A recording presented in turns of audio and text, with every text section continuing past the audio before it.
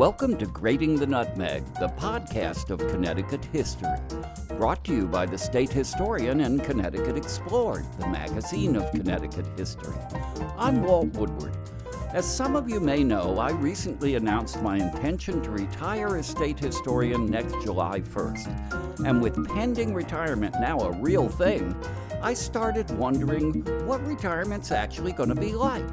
For an idea, I got in touch with one of my favorite people, Nick Bellantoni, who retired as Connecticut State Archaeologist in 2014 and has been living the retired, if not retiring life of State Archaeologist Emeritus since then. What started out as a pretty self-serving podcast idea turned into what I think is one of our most interesting. Join me for Whatever Happened to Nick Bellantoni, coming up now on Grading the Nutmeg. Hi, this is State Historian Walt Woodward. We got someone with us today who's no stranger to Grading the Nutmeg, and he's one of my favorite people. Now, before I introduce him, let me tell you why I asked him back for yet another Grading the Nutmeg show. You know, we've done close to 140, 150 podcasts, and I think he is the most frequent guest that has appeared on this show because he's just such a wonderful guy. State Archaeologist Emeritus Nick Bellantoni. Nick, it's great to see you. How are you doing? Great to see you, and thanks for having us back again, Walt. By the way, I say see you because we're recording this on Zoom, right. So we're actually looking at each other. Of course, he's happy to be many miles away. It's 9 o'clock in the morning, and both of us are pretty bleary-eyed. But there you go. Nick, the reason I asked you here is that after 27 years as a state archaeologist, you retired in 2014, and you became the State Archaeologist Emeritus.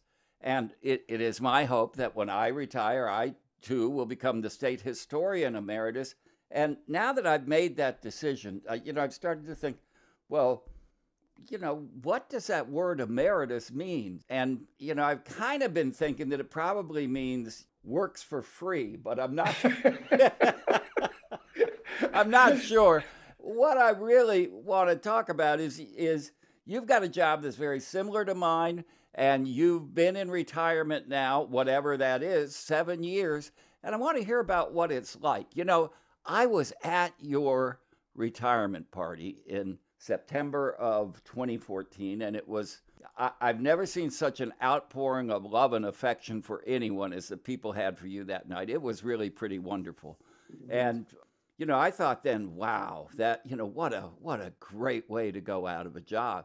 Well, after having done the world's best retirement party, you couldn't even stay retired. You're the only person I know who ever retired from the same job twice.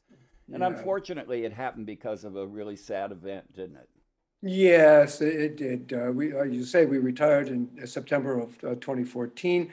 The person to take my job, the new state archaeologist, Brian Jones, a graduate from the University of Connecticut, came on board and was doing such a fantastic job. He just had the expertise, the personality to work with people, the expertise in the field, and especially he brought in-depth knowledge about the Paleo-Indian period, that very first period of human settlement here, and the 17th century, which that colonial Native American and even Dutch interaction that I know you all are very astute in terms of your studies. So he really brought a unique perspective to it. Unfortunately, after 5 years in 2019, Brian passed away due to cancer, and it just broke all of our hearts. And we all miss him dearly. But he brought such a one. So I came back.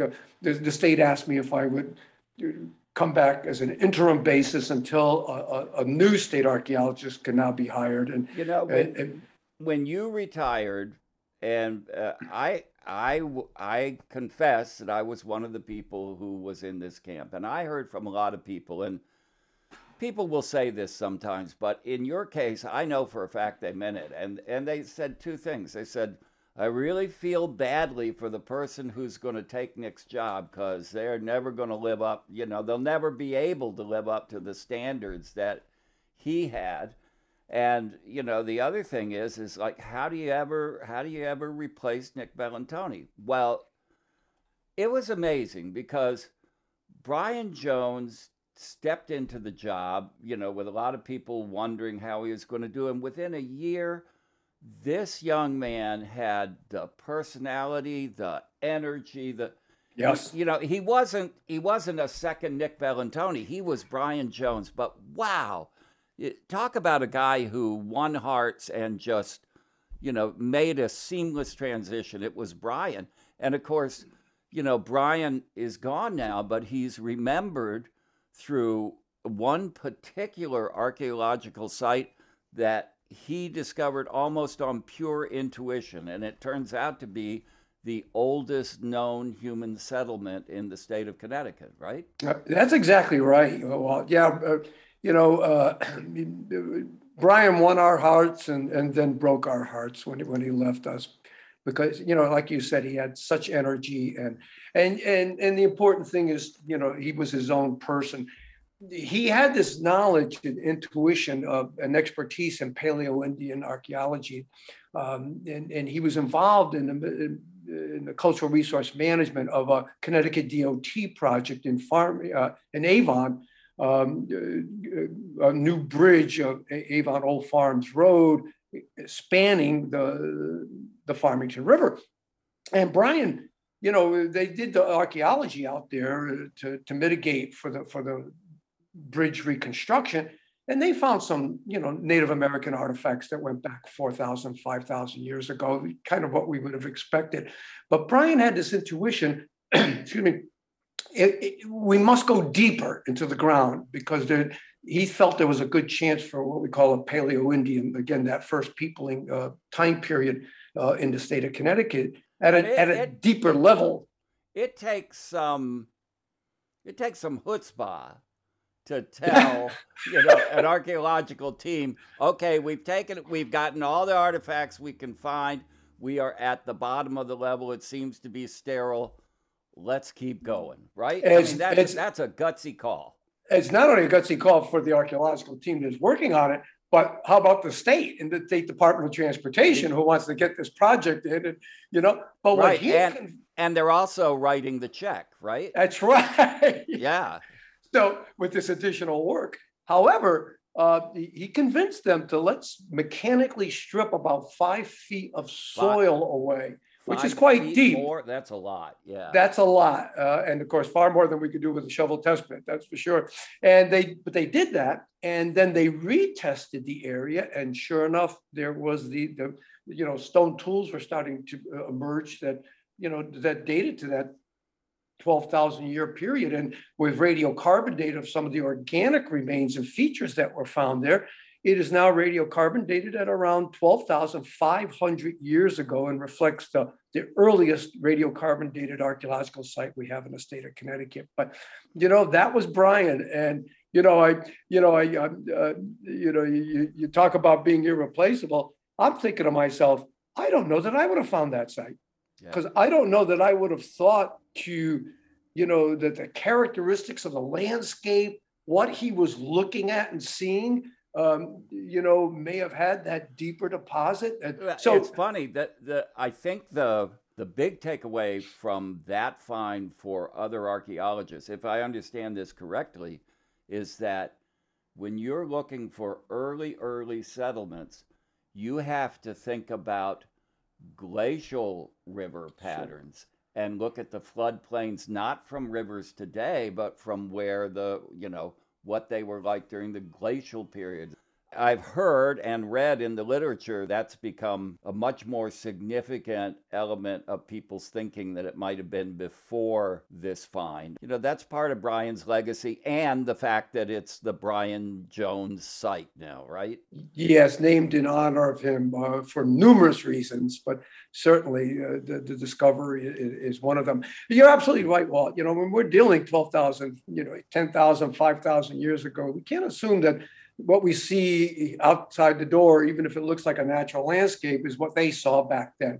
The rivers meandered, they changed, flow patterns, the basic trap rock ridges were there. They had already been settled in, but But, the land changes. And of course, we've changed it terrifically with our economic development into the 21st century. So, yeah, you kind of in your mind's eye as an archaeologist, reconstructing that paleo environment as much as you can really helps you zone in. But, again, Brian had that intuition and that knowledge of the paleo period and really zoned in on something magnificent. And just to kind of close out this wonderful discussion of Brian, who was just a beautiful human being. I went to your retirement party, best retirement party I have ever seen.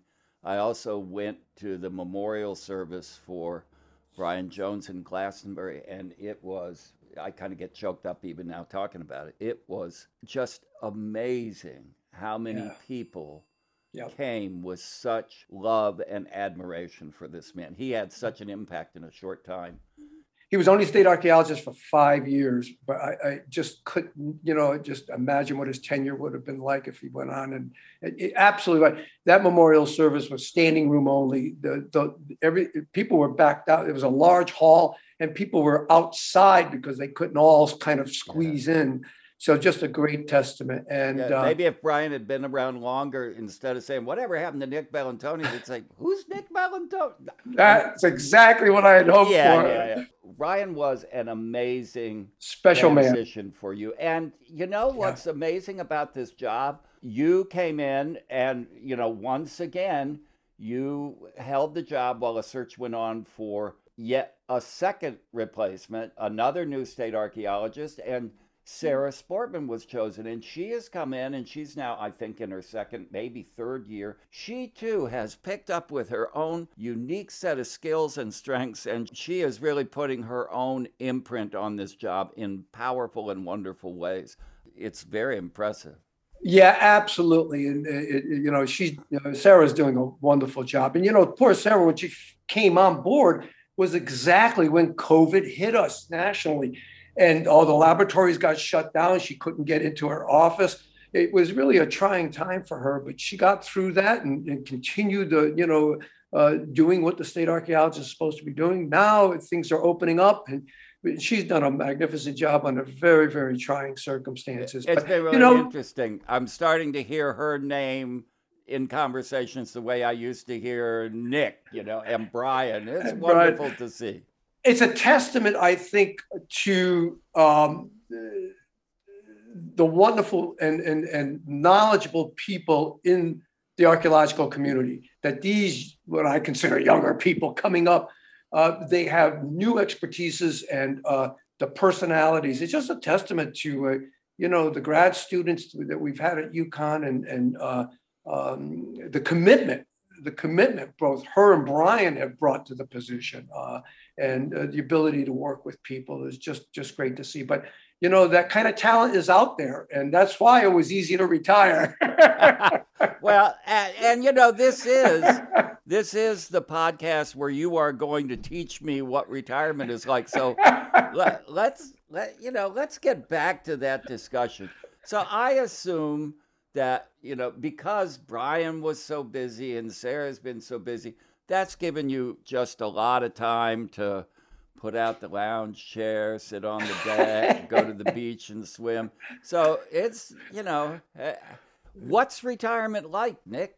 Well, my tan is the same it's always been, and I'm not playing as much golf as I thought I would. But there is a difference, clearly. I mean, I remember, when I was working, it was like 7 o'clock in the morning. I was running out of the house, jumping in the car, cup of coffee in my hand. Now, hey, listen, 7 o'clock in the morning, I'm having coffee and I'm reading the newspaper or catching up with people. So I can make my schedule a little bit more into my own framework than where I had to be as the state archaeologist. So that is clearly different. So the workload is you get to sleep in. I get to sleep in, but I'm an early riser, so that's not much of a. I get up with the sun. As soon as the sun sparks, I'm up, which means I get to sleep a little later in the wintertime than I do in the summertime. But yeah, no, it's a more relaxing morning. I can get out and do my race walk or whatever I need to do, and then start my day. So it's that morning is where I feel it the most, because once we get into it, yesterday I was out excavating a site in Danbury at the St. Platten Church site with some of the Friends of the Office of State Archaeology. So we're still active. We're still giving a lot of presentations. The demands are still there, which is great. But now I can call my schedule usually a little bit more, and in the morning is when I really feel the difference. One of the things, and this has been a benefit to all of us that has come about as a result of your retirement, is you have written and published since you retired 2 books, right? One of them, The Long Journeys Home, The Repatriations of Henry Opukahaia and Albert Afrasiahawk. There are 2 episodes, actually episode 54 of Grading the Nutmeg is a 2-part episode where we talk about that wonderful book, just to kind of entice people who may not have listened to it to go listen. Give us a summary of the 2 people that you talk about in that book. Tell us about their lives. When I did retire, just as you mentioned, I thought, one of the things I would want to do and have the time to do would be to, write some of my experiences as a state archaeologist. And I knew the first book I wanted to do would be The Repatriations of Henry Opukahaia and Albert Afrasiahawk, because these were very personal projects for me. And what they involve are 2 Native men, a Native Hawaiian and a Native American, who died in the state of Connecticut in the 19th century. And in the 20th centuries, the late 20th centuries and into the 21st centuries, their families, descendants, had asked for the repatriation of their remains from the cold ground of Connecticut back home to their native homelands. And Henry Opukahaia, left the Hawaiian Islands at the beginning of the 19th century. He eventually would study for the Christianity and adopt the Christianity. And his goal was that he would be a missionary to go back and convert his fellow countrymen to the Christian gospel. And while studying in Cornwall, Connecticut, at the Foreign Mission School, he was getting very close to going back to Hawaii when, unfortunately, he got typhus fever and ended up dying in February of 1818. He was buried in Cornwall Cemetery, and he lived there. He resided there for the next 175 years. And then one of his clan descendants, Henry never married, or had his own children. So one of his clan descendants, a woman by the name of Deborah Lee, has an inspiration in the middle of the night that she hears a voice that says he wants to come home. And she knew that he was Henry Opukahaia and that he wanted to return back to Hawaii, as was his wish on his deathbed. He said, "Oh, how I want to see Hawaii."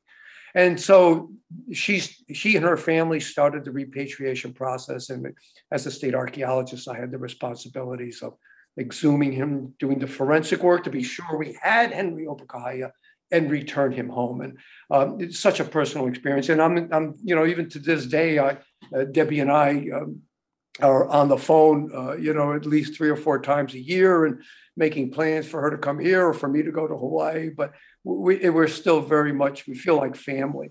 And the other individual there is Albert Afrasiahawk. One thing about when we were doing the podcast on this, thanks to you, and you've taken me a lot of places and as the tag along to the state archaeologist, and we went out to Cornwall.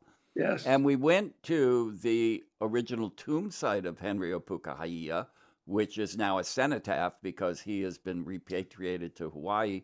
But it was kind of wonderful because on this 19th century, very New England table stone tomb was a conch shell and some beads and some things, offerings clearly from people who had some kind of connection to his homeland and to him. Was kind of moving to see these 2 cultural forms intermingled in this, this town of Cornwall, Connecticut, out in the western country part of the state.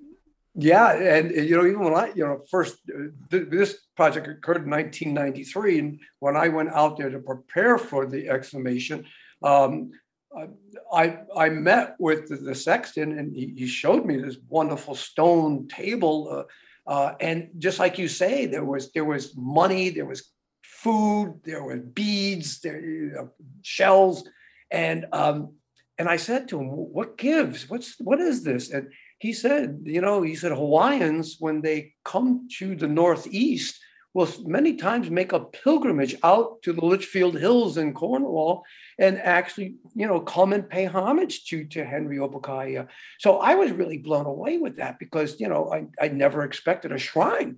Yeah. And that's what it was. It was a shrine to his memory that even though we have kind of forgotten him in Connecticut history, they have not in Hawaii. And that was really impressive to see. It had the same impact on me. It was, what a remarkable man. And so was your second repatriation. Yeah, that was Albert Afraidahawk, who's Ogala Lakota Sioux. His family took part in some of the most amazing events in the American West. His grandfather, Slow Bull, rode with the Red Cloud during the Red Cloud's wars and was a signer of the Fort Laramie Treaty in 1868. His father and his mother, his family, this was before Albert was born, they were at Little Bighorn. They were, in what they called the greasy grass, where, George Armstrong Custer came in and attacked and found his demise. And his father rode with the Crazy Horse against Custer in that battle. So, and his older brother, Richard Afraidahawk, was one of the few survivors of the massacre at Wounded Knee later on in 1890. So the family history is extraordinary. It's American history. And Albert, when he turned about 20 years old, went out and performed with Buffalo Bill's Wild West show. And while he was touring the Eastern Seaboard, in June of 1900, they came to Connecticut. Somewhere there, I think in Hartford, he contracted food poisoning because a number of the troopers with the show came down with the same disease. But by the ailment, I should say, but by the time he got to the show got to Danbury, Connecticut, Albert died of botulism, basically, with no antibiotics. There was really no way to save him. He was buried in an unmarked grave, and a local historian 112 years later, by the name of Bob Young in Danbury, found a burial card, located the plot at Worcester Cemetery where Albert was buried in an unmarked grave. Did some research, found that there were Afraidahawks still living in the Western reservations, contacted the family, and the family then would ask for his repatriation back, especially after his great grandniece, Marlis Afraidahawk, had a dream one night where he came to her in the dream and asked her to follow him. And that was interpreted as meaning to bring him home. So again, I had the similar role of the exhumation in hopefully a professional and respectful way, doing the forensic work to be sure this was in fact Albert, and to send him home. And again, where Marlis and I we interface all the time on Facebook and stuff like that. So in fact, they adopted me into the family, which was quite a beautiful ceremony. And they gave me a Lakota name. My Lakota name is Tepuan Washte Okaile. My wife thinks it means man who can't hear well, but it really means he who finds good. And how sweet a sentiment is that? What a tribute that is. That's really remarkable. So that was your first retirement book, and then a second one came along. Now, we can't go through all, no. 4 or 5 of the cases that you talk about in So the Tomb Remained, but I would invite people to listen to episode 112, because it's another 2-part episode, and we do talk about this remarkable thing. But give people a summary of, a book titled "And So the Tomb Remains" sounds like an Alfred Hitchcock mystery, but it's not, is it? No, well, actually, the original title I had was Houses of the Night, to talk about the tombs. And that was from a poem by Philip Fernon, who was part of that romantic movement during the American Revolution. And he talks about tombs of American patriots. So I thought, geez, what a great title that would be. However, I went with a publisher in England, Oxbow Books are part of a subsidiary of Oxford University Press. And they nixed that title because Houses of the Night in Europe means basically bordellos.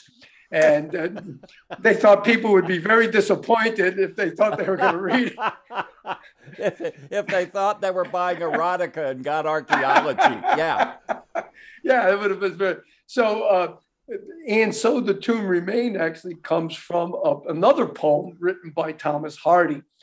He laments over his wife's family tomb that is totally falling apart, but also the people inside have been totally forgotten. Who are they?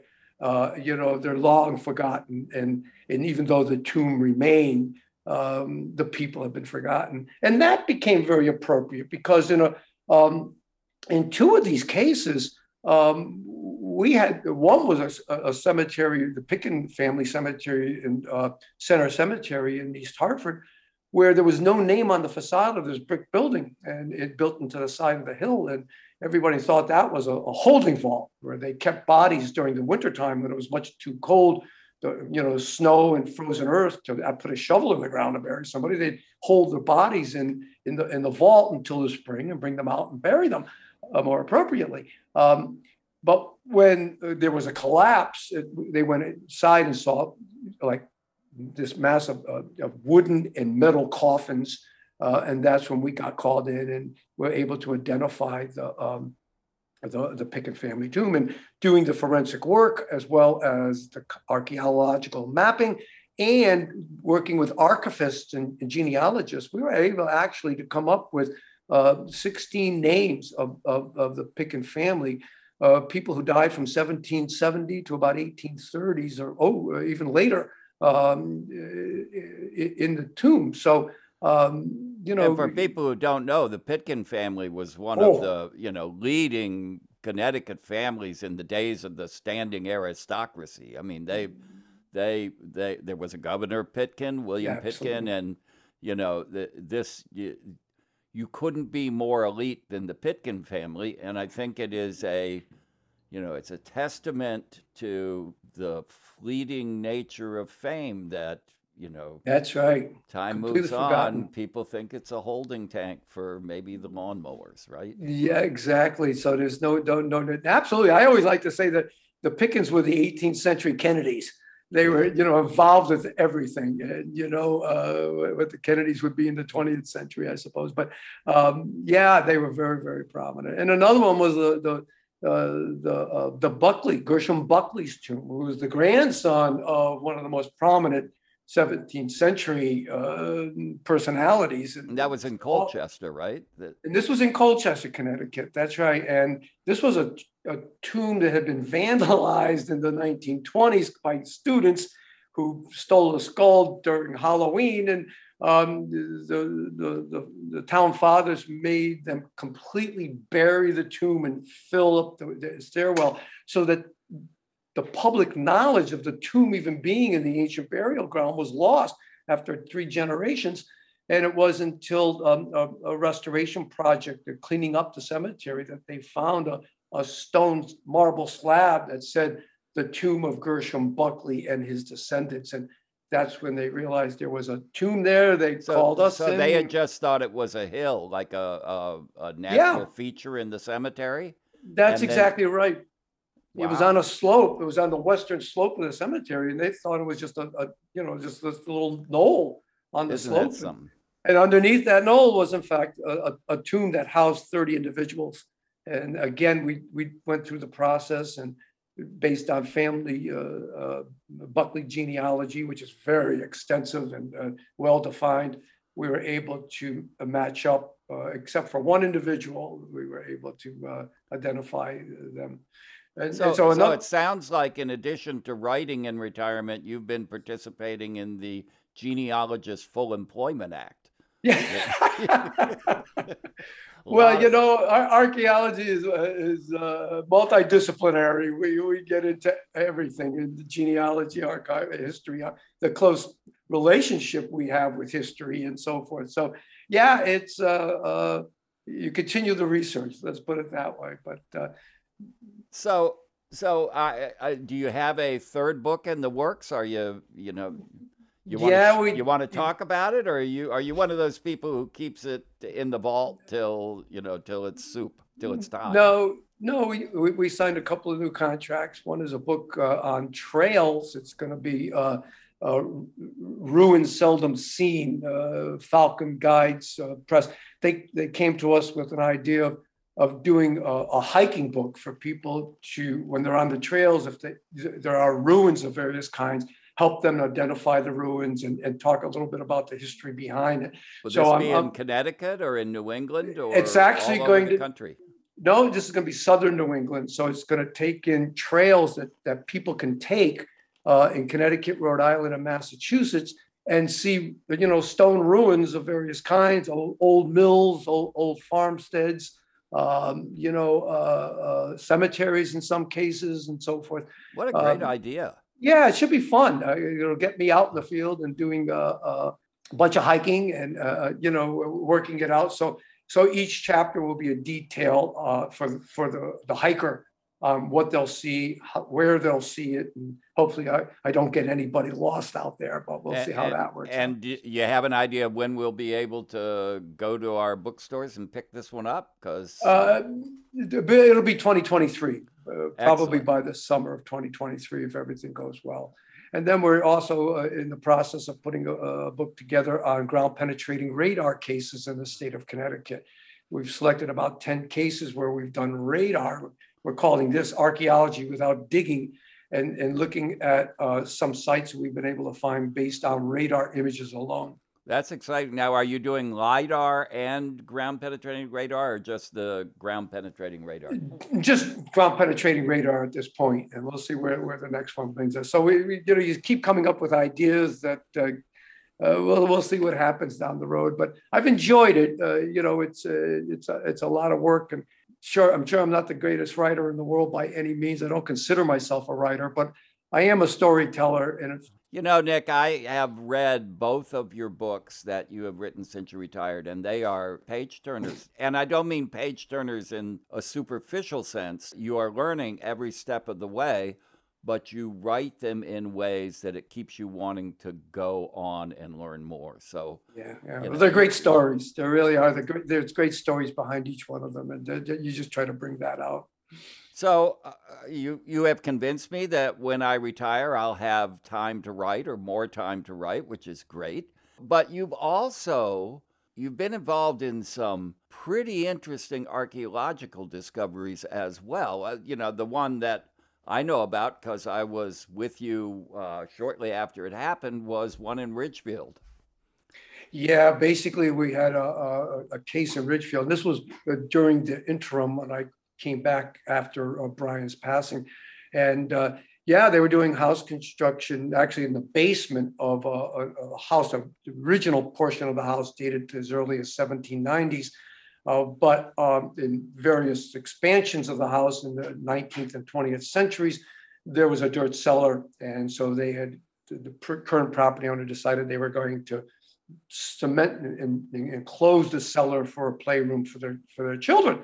And in grading the dirt cellar, they came upon a skeleton. And of course, at that point, it was considered a criminal investigation. The police were called in, and the medical examiner's office got involved. They sent their forensic anthropologists down. When they saw that the remains were not part of a modern criminal investigation, because the skeletal remains themselves were, decomposing, there was, cortical loss and decomposition enough where it was considered the remains were 50 years old or more, probably over 100 years, as they had estimated at that time. Then as a state archaeologist, we get called in to conduct the investigation. And that's when we uncovered 4 adult men, in 3 of which in a mass grave. That is to say, they were buried in the same grave, and they were overlapping each other. They were commingled, arms and legs and so forth. So they weren't in separate coffins or boxes. This was not a family burying ground, as one of our initial hypotheses. But these were all adult men buried in a mass grave. And of course, knowing the history of the area, we were at on the battlefield of what's called the Battle of Ridgefield, which occurred on April 27th, 1777, in which General Tryon came in from New York, attacked the arsenal. The Patriots had an arsenal up in Danbury, blew that to smithereens, and then proceeded southward to get back to his ships anchored off of Westport in the Saugatuck River. And the Patriots responded, the militia. Kind of like they did at Lexington and Concord, right? Exactly, people that's a came great running analogy. from everywhere, and the march home wasn't nearly as uneventful as the march there, right? They had to fight their way back. They had to fight their way back, and one of the battles was at Ridgefield, where the militia, the American militia, set up a barricade. And leading that barricade were 2 generals, Silliman and a guy by the name of Benedict Arnold, who was on our side at that early in the war. And they put up a barricade. The battle probably at the barricade only took about 15, 20 minutes or more, very, very short time, where the Brits came over it, and the Patriots retreated to the south. The Brits followed them to get back, and there was a series of skirmishes all the way back to their ships. But there was legend that there was a common mass burial out there of British and American patriots that had died they were buried right on the battlefield. And it turns out that it had never been found, and nobody knew if there really was this mass grave. But when we got called in onto this new burial in 2019, we're working on the hypothesis. It's still a hypothesis because we haven't finished the work yet, that these are in fact victims of that battle. Which, if that's the case, it makes it extraordinarily significant and unique, because no other battlefield Revolutionary War remains have ever been. We don't go looking for burials, we don't. But because of the nature of the construction and the discovery, they had to be removed, and they will be reburied with full military honors. But we've got a lot of work still to do. COVID closed down all the forensic laboratories and the university laboratories. So we're really only getting back up on our feet in terms of the actual forensic work. And what kind of investigations will they be doing on these skeletal remains? Well, a number of things. First of all, the gross morphology of the bones, helping us with age, sex, and they all appear to be adult men between 20 and 40 years of age. But also disease states, traumas that we're looking for in terms, we never found a musket ball in the excavation units, but we're going to be looking at trauma, things like that. But also DNA. Now, the DNA is going to be important in the sense that, theoretically, they're all British descendants, no matter which side they were fighting on. Right. So the ancestry we would expect is going to go back to Western Europe, but we're going to check in, do the DNA for that. And, if we got lucky enough on 1 or 2 of the burials, it is possible if there were enough markers to compare with family tree DNAs to see if we can get a match. But that's a long shot, but, we'll see how that proceeds. And also, I think one of the remarkable things we're going to be doing is what's something called stable carbon isotope analysis. So what that is the food you eat through growth and development, okay? get laid down actually in your teeth. You eat plants from a given area. You're a colonial farmer and you're growing your subsistence crops right in your backyard. That corn and tomatoes and squash and so forth. That the roots of that get into the vegetable. The nutrients and the minerals in the soil, and that gets taken up in isotope analysis. That when your teeth are laid down, we can actually read some of that. We could get that, so we could distinguish in many cases diets from Europe as opposed from diets from America. So and that might allow us to distinguish if they're British or American without, or at least born in Britain and raised in Britain. Does this happen while you're young, or is this something that happens throughout your life? There's two forms: growth and development that we normally we can get from the teeth, especially, but also from the bone itself, which tells us about the latter part of life. So you've really got some really. That can be really helpful in distinguishing, because in terms of material culture, these individuals were, 2 of the 4 were completely stripped of all clothing. There were no boots, buckles, or buttons. 2 of them, however, had buttons. One appears to be from a waistcoat with buttons coming down the center of the chest. But when we had those buttons analyzed, cleaned up, there were no regimental markers. They were very plain buttons. They were tomback buttons with a cloth covering to them, which was very common, and you could purchase pretty readily. So it could be that these were not British, but American, like you say, coming off the farms, wearing what they had and dying. We also found finial to a powder horn. So that was pretty interesting too, which gives us some context on the burials. But yeah, one of the questions, are they British, are they American? And in fact, getting back to that whole hypothesis of whether we do in fact have Revolutionary War victims or it's something else that we have here. If you were guessing at this point, how much specificity do you think you'll have about these bodies at the end of the analysis? Yeah, the analysis, it's how do you want to say? It's precarious in the sense that we're dealing with archaeological bone. This is not CSI on television where DNA and everything works every year, every week. In this case, you're dealing with bone that's already deteriorated and lost some of its organic content. So.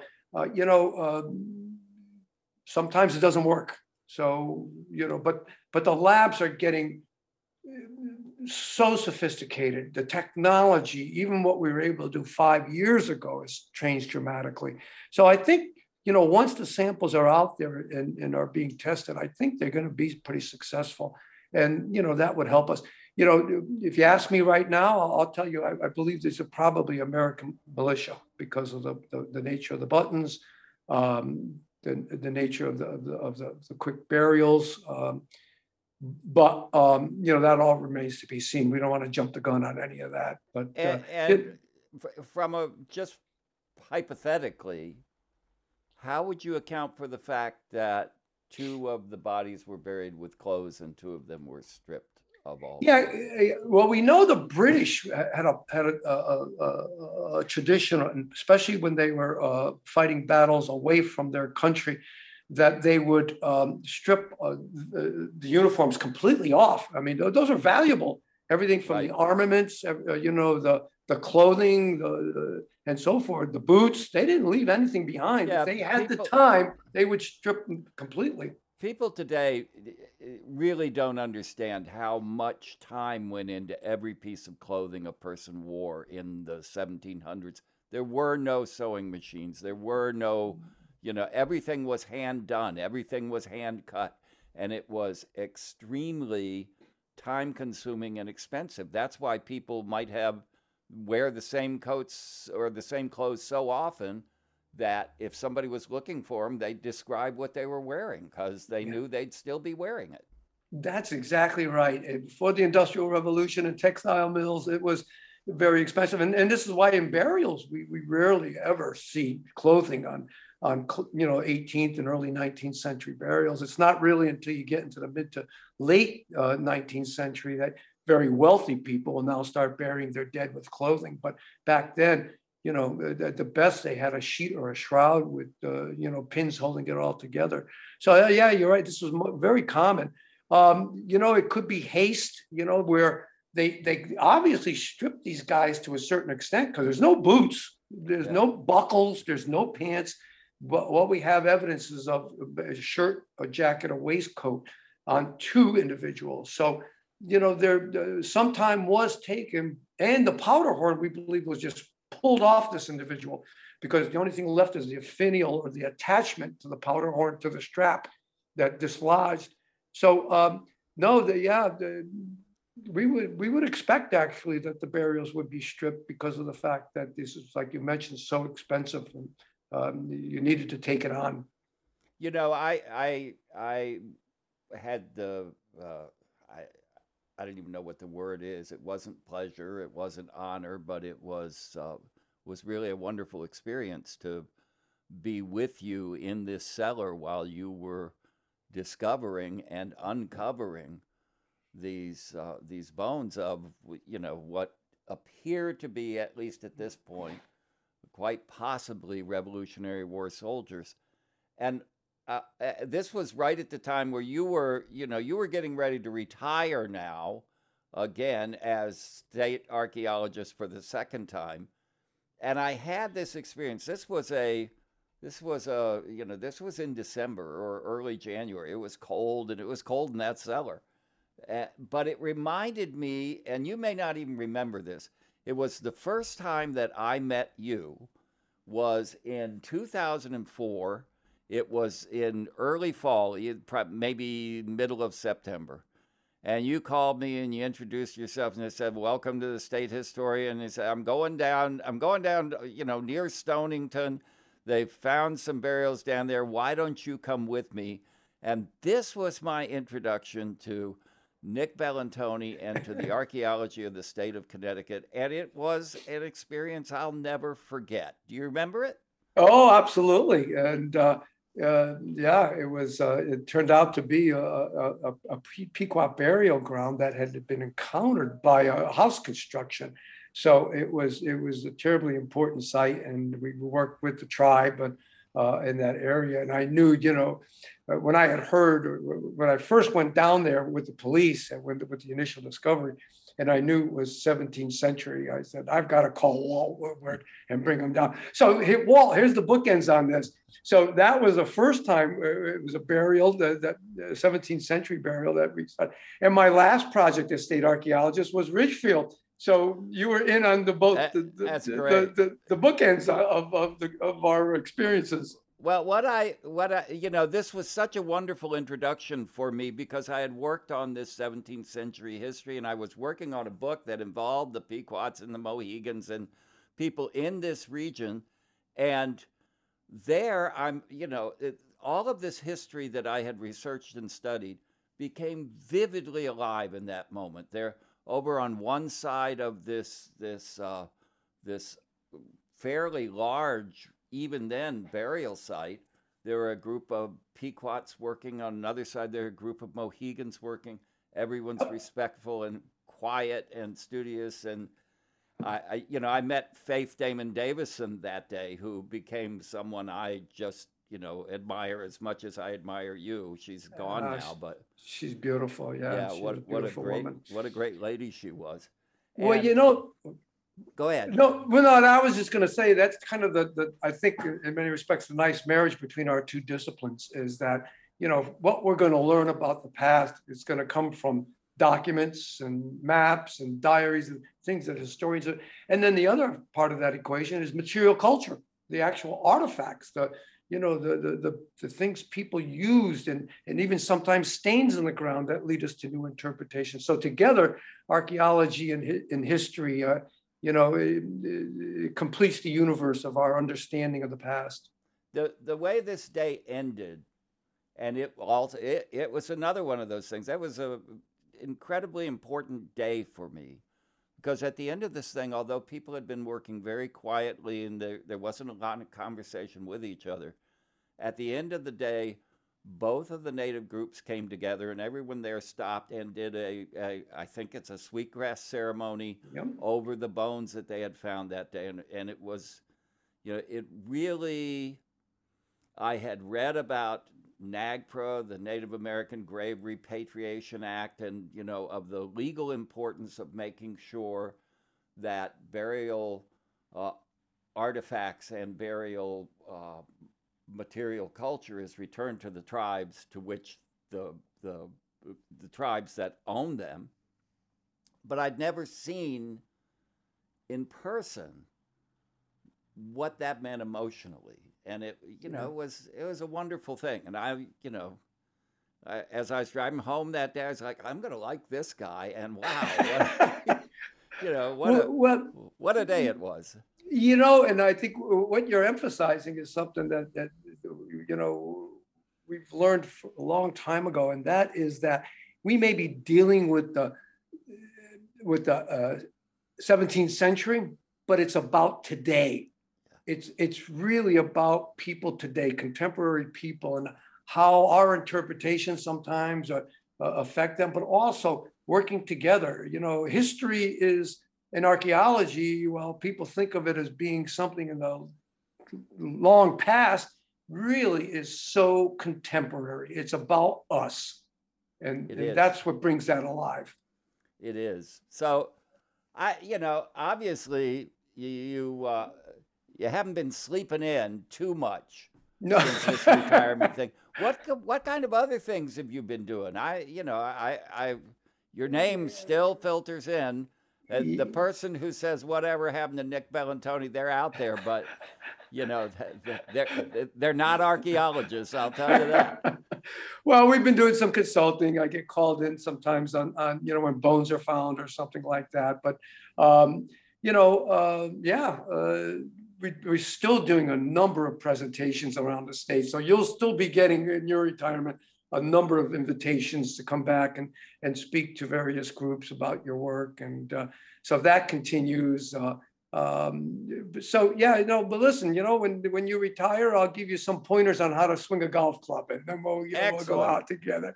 I took golf in college, and that's the only time I ever really played it because I could not hit a ball straight. I can hit it to the left. I can hit it to the right, but I cannot get it to go straight down that long green thing. I forget. Yeah, the trick to that is aim to the left, and then it'll go down the left. I thought if I stand sideways, I can maybe make this happen. Anyway, Nick, this has been fabulous. Do you have any plans to retire from retirement? No, I can't. I'm just going to keep on doing it as long as I can keep on doing it. And but it's been a great. It's a new kind of life. You get adjusted to the pace, but you'll be amazed, Walt, how busy you will still be, because there will still be projects that will require your attention, and you'll want to get involved, and it'll just be a different pace. But I know you'll enjoy it, and then you'll come back to me and say, man, how did we have time to work? Yeah, well, I often say a version of that now. It's like, how the heck am I going to get it all done? Maybe That's right. How did we have time to work? Maybe great. Nick Bellantoni, you remain one of my favorite people, and one of the best things about being the state historian of Connecticut has been working with you. So, maybe in retirement we'll get together and we'll do a retrospective on retirement, looking back the other way. Looking back the other way, but it's a mutual admiration society, Walt, because I can't tell you the pleasure it has been to work with you and how much you've taught me over the years. So, really, it's I admire you very much, and you're one of my favorites, that's for sure. Well, we should start a club. Yeah, we could be a mutual admiration society. We could just, we could have lunch and figure out how many ways we like each other. And I'm sure everyone listening has now had more than enough of both of us. So let's say goodbye. Goodbye, Walt. Thanks for having me. Thanks for listening. To hear more about Nick Bellantoni's archaeological discoveries, listen to episodes 54, 112, and 114 of Grading the Nutmeg. And for more great Connecticut history stories, read and subscribe to Connecticut Explored at cthistory.org and visit todayincthistory.com. I'm Walt Woodward, hoping you'll join us next time on Grading the Nutmeg.